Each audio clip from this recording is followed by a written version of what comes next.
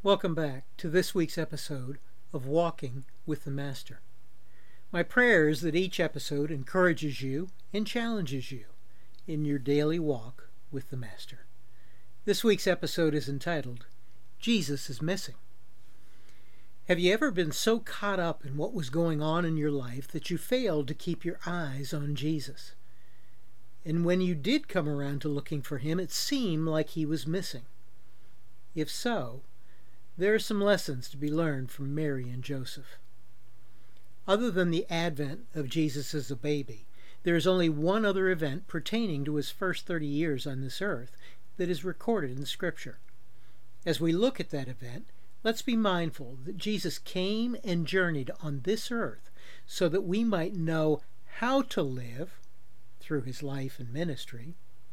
We might be able to live through his crucifixion, and we might be empowered to live through his resurrection. The truth of what took place on this specific journey goes a long way toward leading us how to live in our life journey.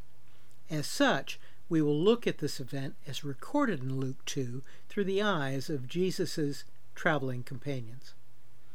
As a part of the law handed down through Moses, the children of Israel were commanded to celebrate 3 festivals each year: Passover, the Feast of Pentecost, and the Feast of Tabernacles. Many chose to travel to Jerusalem to observe those celebrations. Joseph, being poor, was probably unable to make that trip 3 times per year, but he would have faithfully done so at least once each year to celebrate the Passover. Every year he would take Mary and Jesus, together with the rest of his family, and travel the 65 miles from Nazareth in Galilee to Jerusalem in Judea. And they did not travel alone. Often entire villages would make this annual pilgrimage together. As was the custom, the women and children would walk in the front of the entourage, and the men and their teenage sons would follow, discussing politics and religion. They would not travel as a family, but as a village, and the family would not come together until it was time to stop for the evening. At the age of 12, Jesus was no longer a child, but he was also not yet considered a man. So on this trip, Jesus probably spent time bouncing from one group to another, as well as with friends. So, on the return trip to Nazareth that first day, it is not surprising that Mary and Joseph did not discover that Jesus was missing until the evening hours. They had been busy finalizing any business they needed to conduct in Jerusalem while they were there, as well as making preparations for the 4 to 5 day journey back home. In the midst of their busyness, it would have been easy to lose sight of Jesus. But in the evening, when the pace slowed, the busyness stopped, and the distractions subsided, they began to become acutely aware of his absence. Can you imagine their panic as they hurried from place to place seeking Jesus, but to no avail? And in their hearts, his absence and their separation from him turned into sorrow, a sorrow that led them to stop traveling in the direction they were going, to turn around and seek Jesus. If you have found yourself journeying without Jesus, take heart in the truth of this account. If you seek him, you will find him. Respond to the sorrow of your separation, turn from the direction you are headed, and turn back to where he is. It took 1 day for them to get back to Jerusalem, and they searched for 2 more days before they found him.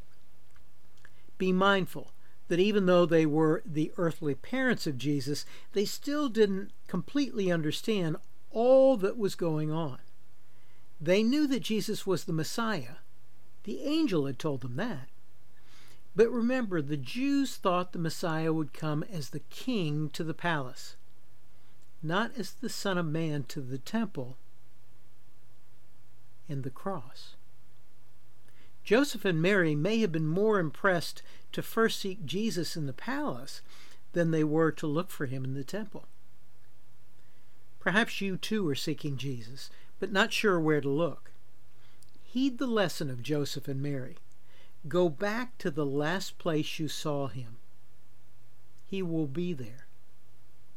He will be waiting for you. And when Joseph and Mary came upon him, what did they see? They saw him listening to the teaching of God's Word. They saw him asking questions to clarify God's Word. And they saw him answering the teachers with his God-given wisdom and understanding of God's Word.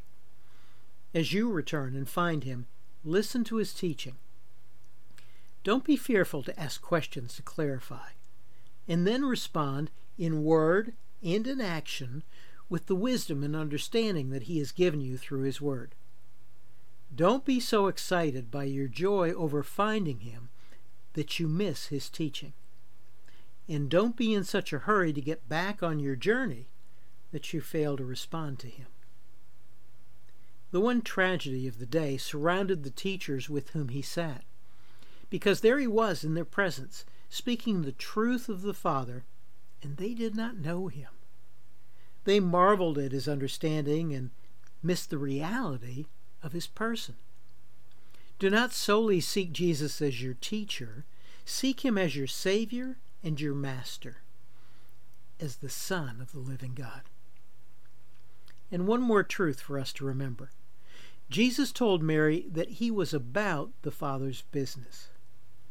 Let us be mindful that we too must make the Father's business our priority. As many of you know, last week I released the first book in my newest series, The Called. The book is entitled A Carpenter Called Joseph. It is a story about Joseph written in first person from his early days before meeting Mary through the final days of his life. You'll find an account of this trip to the temple in the book as well. Fictional elements have been added to the factual story where Scripture is silent so that we might explore what Joseph's life journey and reactions could have looked like beyond the specific events we are told about. My hope is that you will recognize the ways God works through all of our experiences, just like he did in the lives of Joseph and Mary. God uses it all, in and through us, to further his mission and bring glory to his name. Information on how you can obtain a copy of A Carpenter Called Joseph, as well as all of my other books, is available on my website, kenwinter.org. Well, thanks for joining me again this week, and have a great week as you walk with the Master.